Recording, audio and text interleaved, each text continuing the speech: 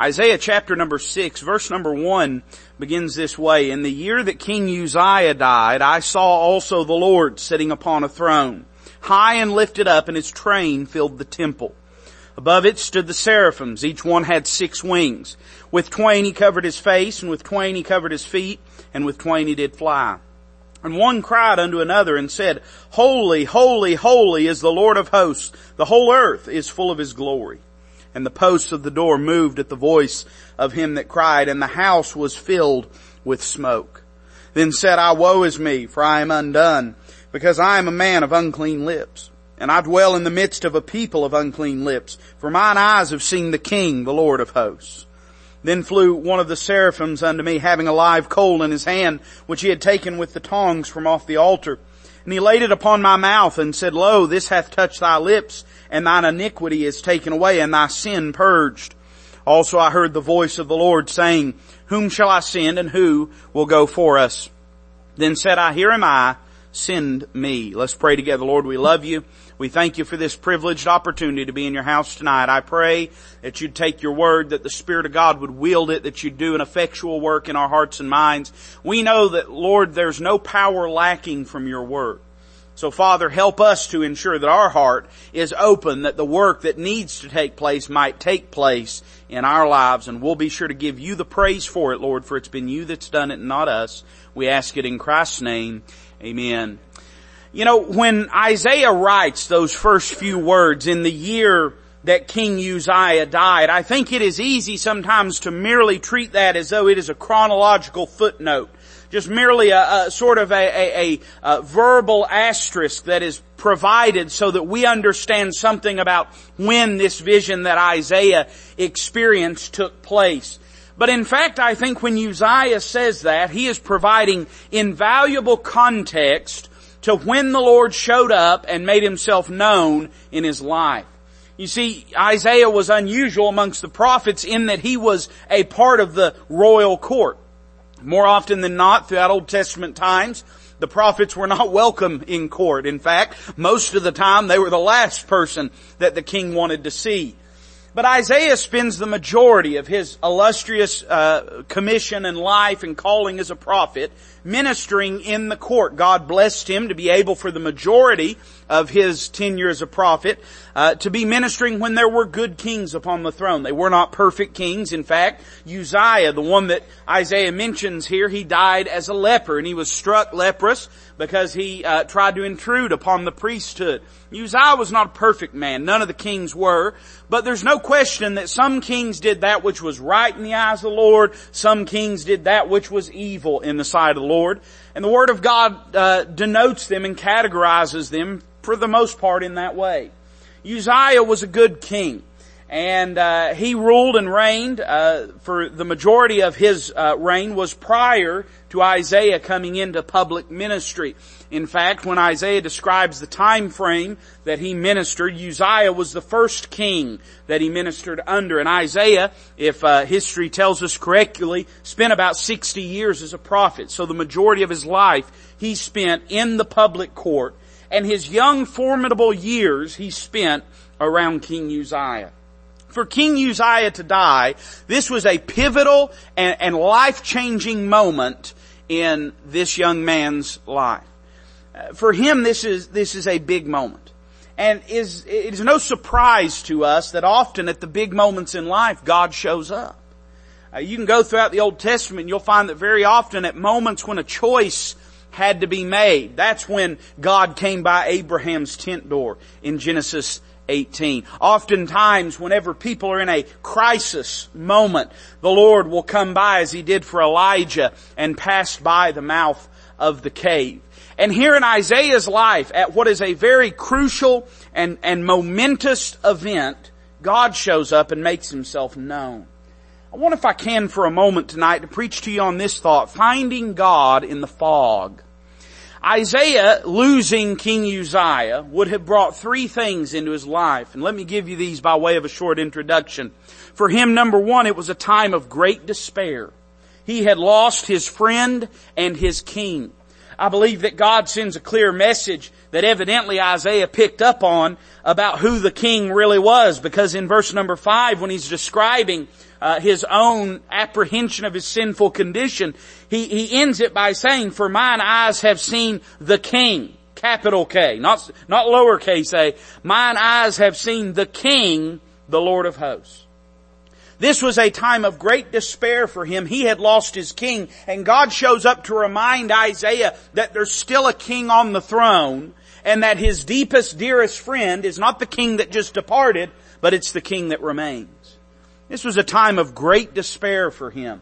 It was a time when he was grieving, when he was mourning. And very often in our lives, when we come into moments of great despair, it becomes difficult in our minds to find God.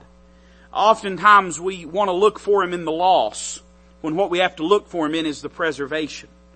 A lot of times we want to look at what we've lost and say, where's God in that?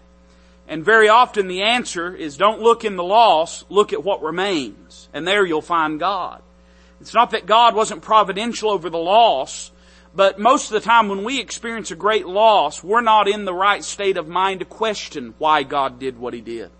God encourages us to question why He did what He did. How else could He teach us lessons about Himself? It's not wrong to question why God does what He does, but very often when we experience a great loss, as Isaiah had just experienced in that moment of despair, we're not even in the right frame of mind. It's not that it's inappropriate to ask why, it's that it's inopportune to ask why. We're very rarely in the right frame of mind. We often approach it from an attitude and spirit of petulance and of bitterness instead of a true spiritual inquisitiveness, trying to understand why God did what He did. And that's why very often we struggle to find Him. It's not that He's not there. He is there. But often we're not looking for God. We're looking for a reason. Often we're not looking for God. Sometimes we're looking for an excuse. And very often we're not looking for God. We're looking for an avatar. We're looking for a recipient for our bitterness and for our anger. This was a time of great despair in Isaiah's life. And in those moments, sometimes it's hard to find God. Number two, it was a time of great disturbance. As a member of the court, Isaiah's entire world was turned upside down at a moment's notice. Now, you'll find, and I'll say a word about this more in a moment, but you'll find that the king that ascended to the throne, Jotham, the son of Uzziah, was a good king. But at this moment, Isaiah, he does not know what Jotham will be. He knows only what Jotham has been. And now that Uzziah is dead, he does not know what's going to happen. I mean, everything went from stable, everything went from the status quo to at a moment's notice. Though the king had been sick for many years, he dies in just a moment. In a moment's notice, his entire world is upheaved and everything is flipped upside down. And sometimes in those moments we find it hard to find God. I'll tell you this, and it's been evidenced by the testimony of people that are here tonight, that your life can be turned upside down by one phone call at a moment's notice. There's tons of people, and you've heard me say this before, but there's people sitting down in emergency room hospitals all around this city whose world is in pieces. And this morning everything was fine. This morning everything was exactly how it ought to be. But their world has been greatly disturbed, and their life has been thrown into upheaval. And they're searching, they're trying to figure out where God is in all this. And sometimes that can be hard to do. Not only was it a time of great despair and great disturbance, but it was potentially for Isaiah a time of great danger. As we said, Jotham had been a good king heretofore. He had reigned in the stead of his father, Uzziah, when Uzziah was a leper.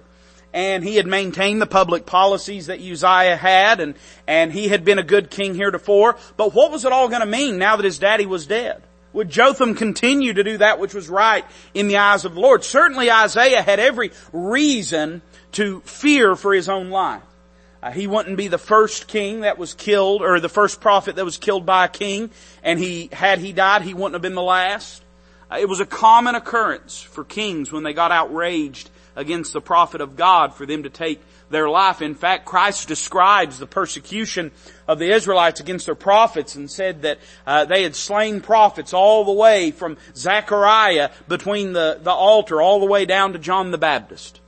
It was a common occurrence. And Isaiah had enjoyed a status quo. He had enjoyed the protection and favor of his king, but now he did not know what this would mean. In fact, the great-great-grandchild of Uzziah would eventually take Isaiah's life, a wicked king by the name of Manasseh. But Isaiah, he didn't know whether Jotham would continue to be friendly towards him. Of course, history bears out that he was. But in that moment, it was potentially a moment of great danger. And oftentimes when we are being threatened by outside forces and influences, and I don't just mean bodily harm, but when we are facing the threat of financial ruin, when we're facing the threat of marital ruin, when we're facing the threat of our children's lives being destroyed by the world and its influences, sometimes in those moments it's hard to find God. It's like a fog just sits down over our life. And in this fog we find that Isaiah managed to see God. How did he do it? I want to give you 3 ways that you can find God when the fog settles down on your life. Look with me at verse number 1. The Bible says, in the year that King Uzziah died, I saw also the Lord. Well, where did he find him? He said, I saw also the Lord sitting upon a throne, high and lifted up, and his train filled the temple. Above it stood the seraphims. Each one had 6 wings, and with 2 he covered his face, with 2 he covered his feet, and with 2 he did fly. One cried unto another and said, Holy, holy, holy is the Lord of hosts. The whole earth is full of his glory. And the posts of the door moved at the voice of him that cried, and the house was filled with smoke. Let me say number 1 tonight.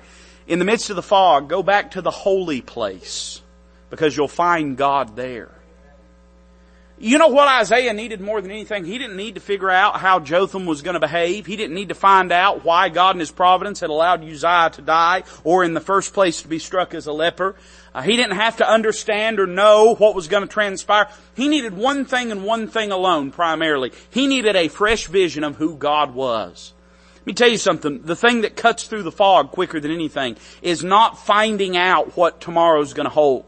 Because the reality is this, even if you found out what tomorrow was going to hold, guess what? It's not going to be tomorrow for very long. And there's another tomorrow following it.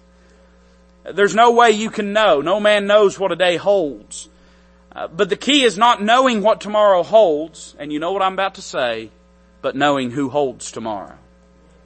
Recognizing that regardless of the fog that has settled on your life, God is still God. God revealed 4 things. But let me say before I get to them that let me just lay it out there. When you have things like this happen in your life, great despair, great disturbance, great danger, when the fog settles down on your life, go back to the fundamental truths that you know about God. Remind yourself that God is still God, and go back to those truths to find comfort and direction in your life. By the way, before I get to them, can I just remind you that for 30-some chapters, Job and his friends pontificate on why God has done what He's done, and mountains of questions are asked by Job and by his friends about why God has done what He's done. When God finally shows up, God never answers Job's questions. He never shows up and says, Job, this is why I did what I did. In fact, to our knowledge, Job went to his grave never knowing why God did what he did. You and I know about the first 2 chapters of Job, but we have no reason to believe that Job did.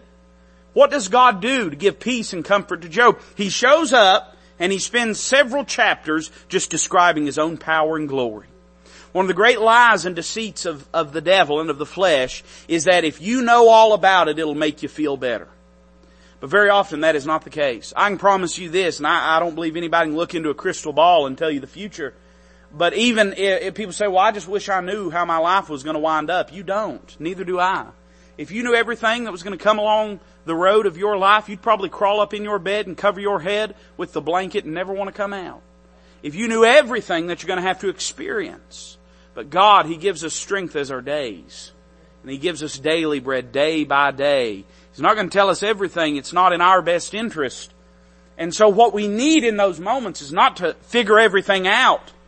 Or what we need in that moment is to know something about God and His person, His character. Notice the 4 things that God shows to Isaiah.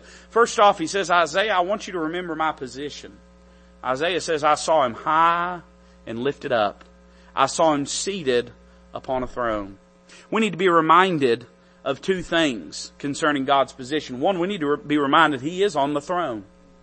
The throne of Israel had been left vacant, but the throne of heaven was still occupied. The throne in Israel may have been robbed of its king, but the King of heaven and the King of the universe and the King of glory, He was still seated upon His throne. Just be reminded when the fog sits down on your life that doesn't mean God's out of control. He's still on the throne. He still has control. There's not a moment of your life but what God is aware of it and in control of it, and there's not a single thing that occurs that has happened out of God's control. God is in control at all times. He mentions not only that He's on the throne, but that He's above the fog. I saw Him where? I saw Him high and lifted up. He wasn't down here viewing things where I'm at. He was up above them. You know, a good strategic rule and principle in warfare is you always want the higher ground. And part of the reason for that is because it's hard to fight uphill, but part of the reason too is it gives you a better vantage point. When people are stuck out in the wilderness, if you ever watch these survival shows, one of the first things they'll do is head for higher ground. What are they doing? They want to get a lay of the land. They want to get a vantage point. If they're under the tree canopy, they can only see what's around them. But if they can get up to high ground, they can look around and survey and take everything in. Well, you and I, listen, you can't see much when you're in the fog. I know you've experienced this, and I have too. We live here in East Tennessee in the land of hills and hillbillies. And when a fog sits down in this area, thankfully, it ain't like being out on the plains. If a fog sits down there, you just gotta live in it. But here in East Tennessee, you just gotta go another 200 foot and you'll go up a hill or down a hill. And often when you're driving in a fog, it looks like it's showing up and dissipating and growing, but it's not. You're just driving in and out of it. You and I, we may be in the fog, but God's above the fog. And you may not be able to see everything that's going on and understand it, but God sees everything that's going on. Remember His position when the fog sets in. But then number 2, remember His perfection. Isaiah says this, that when he saw that heavenly vision, God wasn't alone in His throne room. In fact, he says that there were 2 seraphims. And seraphims, people say that there's 2 different classes of angels, cherubims and seraphims. I don't believe that. I believe there is one class of angels that are winged and that are in the throne room. I believe cherubims and seraphims are the same type of angel. And I can give you a reason for that later if you even care to hear it. But suffice it to say that these are the angels that are tasked with standing by God's throne and attending to God's presence and declaring God's glory. And so these angels, they have 6 wings. They cover their face with 2 of them, their feet with 2 of them, then they fly with 2 of them. And all they do all day long is fly around God's throne room and cry aloud, "Holy, holy, holy is the Lord of hosts." Man, that's the message that Isaiah needed in that moment.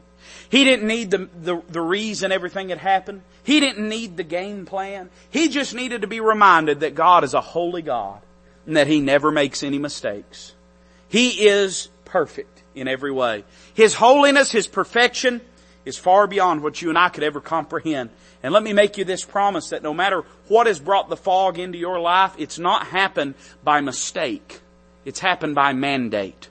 It's not because things have gone sideways. It's because God in His providence is working in your life. You need to be reminded of God's perfection. Number 3, you need to be reminded of God's providence. It says this, that the whole earth is full of His glory. There's not a part of the earth that God is not working in. You could go to the driest deserts of regions of the Sahara and God would still be at work there. May not be in a way that we would expect, but He would still be at work there. You go to the darkest recesses of the jungle where no technology has ever graced that place and God is still at work there. You could go to the coldest regions of Antarctica and you'd find that the presence and providence of God is still at work there. Everywhere everywhere upon the earth is a place where God is working. Your life is no different. My life is no different. God is always at work. We may not be able to see or understand it, but that doesn't mean that God has abandoned us. He is providentially over everything that we are facing. And then He tells them to remember God's power. He says that the posts of the door moved at the voice of him that cried. So this is not the voice of God, but this is the voice of the angel. And the seraphim, what's he crying? Holy, holy, holy is the Lord of hosts. So as the glory of God is declared, as the perfection of God is declared, it literally has the ability to shake the place of God's throne room. We could take the time, and we won't tonight, but if you go back, every time you'll find God's voice and God's presence through the Old Testament, or on several occasions, I should say it that way, it's always accompanied by great earthquakes. For instance, the Bible describes an earthquake whenever Elijah was in the cave, that an earthquake passed by. If you were to go to Sinai, the Bible says that at Sinai there were great earthquakes and lightning and thunder. Even if you were to look at Ezekiel's description of the throne of God, he says that whenever the angels beat their wings that the earth quaked and that there was thunder sounding. Everywhere where God's presence is, things are moving. Things are shaking. The very power of God vibrates the room around Him. And that's just when the angels, not even God Himself, but when the angels are describing how glorious He is. Now what does this teach us? It teaches us that God is mighty powerful. That God's power is without limitation. He is omnipotent. He is all powerful. So now you might say, well, that's good, preacher. That means I can ask God to do something and He'll do it, right? No, that's not what it means. Because God is just as providential as He is powerful. But what it does mean is this, that whatever takes place in your life, it doesn't happen for lack of God's ability. So nothing takes place in your life because God is not powerful enough to make something else happen. It's happened on purpose. You'll find Him in the holy place. Number 2, when you're struggling to find God in the fog, look for Him in the humble place.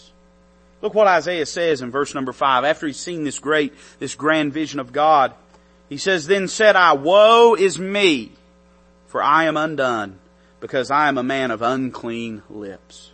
Now this is interesting when you lay it in the context of the previous 5 chapters. If you study through the first 5 chapters of Isaiah, you'll find that word woe some 20 times. But Isaiah is never talking about himself. He is pronouncing woes on the nation of Israel. Or the kingdom of Judah, I guess to be more accurate. And he's describing all of the awful things that they've done. Woe is them for this. Woe is them for that. Woe are those that do this. Woe are those that do that. And his message is very severe. It's very sober. But when you come to chapter 6, he quits talking about them and he starts talking about himself. You say, preacher, what do you mean by the humble place? Well, I want you to notice first off his consideration.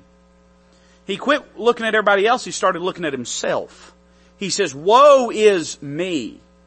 Listen, when the fog sets in your life, one of the first actions you should take is a self-inventory.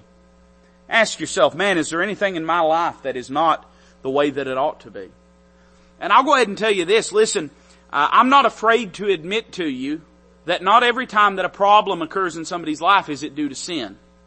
But if you're afraid to allow for the fact that a problem in your life could be because of sin, that's a good indication that there could be some sin there.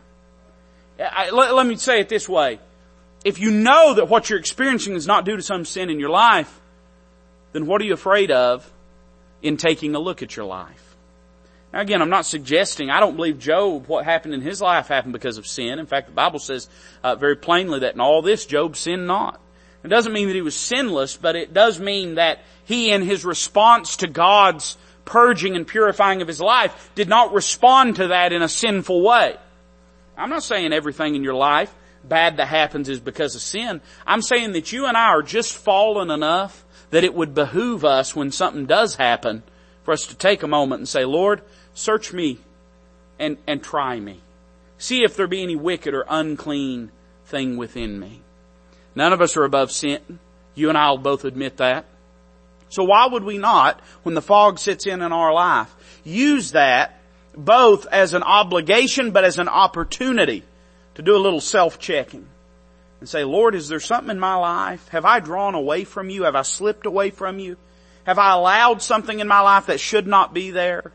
I can tell you this, you'll drive yourself crazy trying to look at everybody else because you don't know their heart. And you can try to fix all the problems of the world. Most of the world's problems have already been fixed over a cup of coffee down at the Cracker Barrel. You know that, right? You don't have to try to fix the world's problems. But you'll get a lot more done if you'll say, woe is me. Look at yourself. We see his consideration, then we see his confession. When he does look at himself, he finds that there are some things lacking. He says, I am a man of unclean lips, and I dwell in the midst of a people of unclean lips. For mine eyes have seen the King, the Lord of hosts.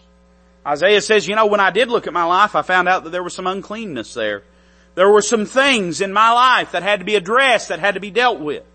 Now we could talk about the contextual greater application of the sins of the nation of Israel and possibly maybe some areas where he as a prophet had not cried out against some things. I guess we could speculate endlessly.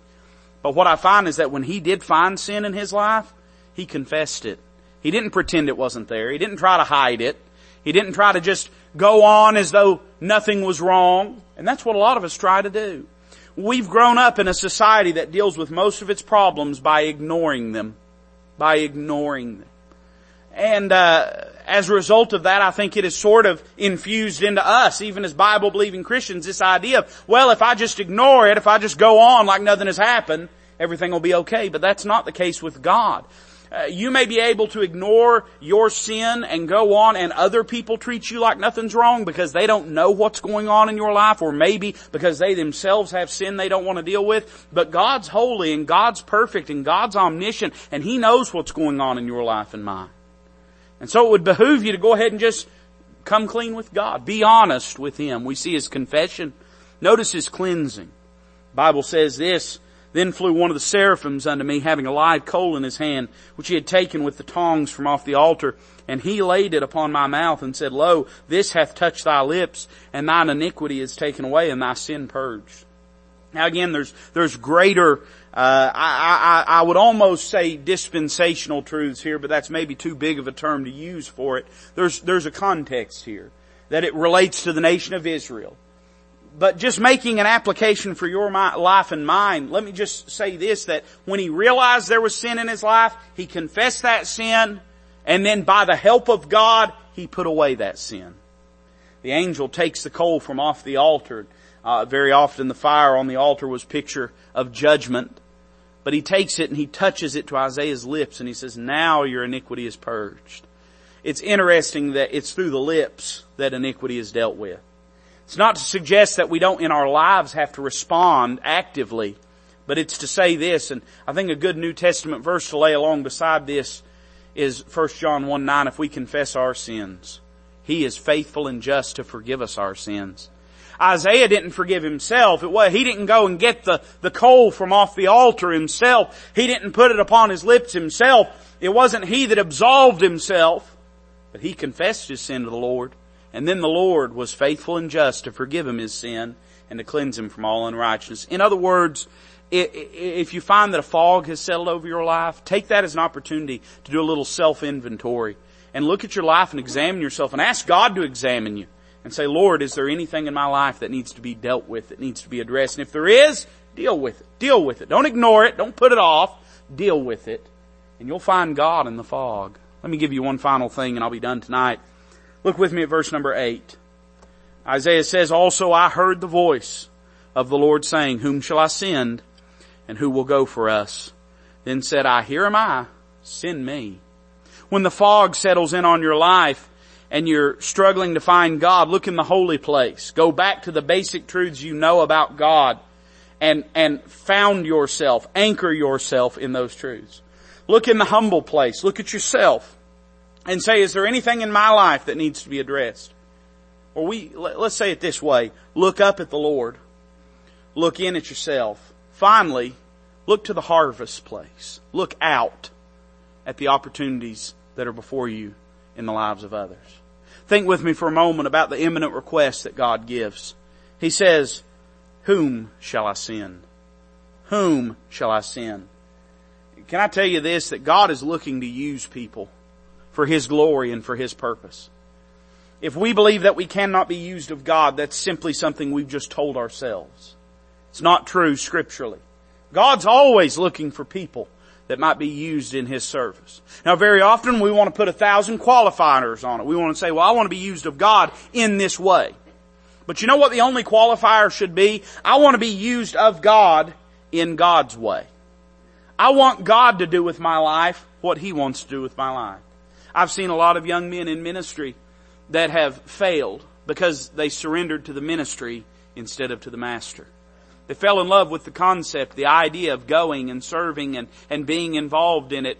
And when ministry didn't turn out the way they anticipated, they turned and walked away.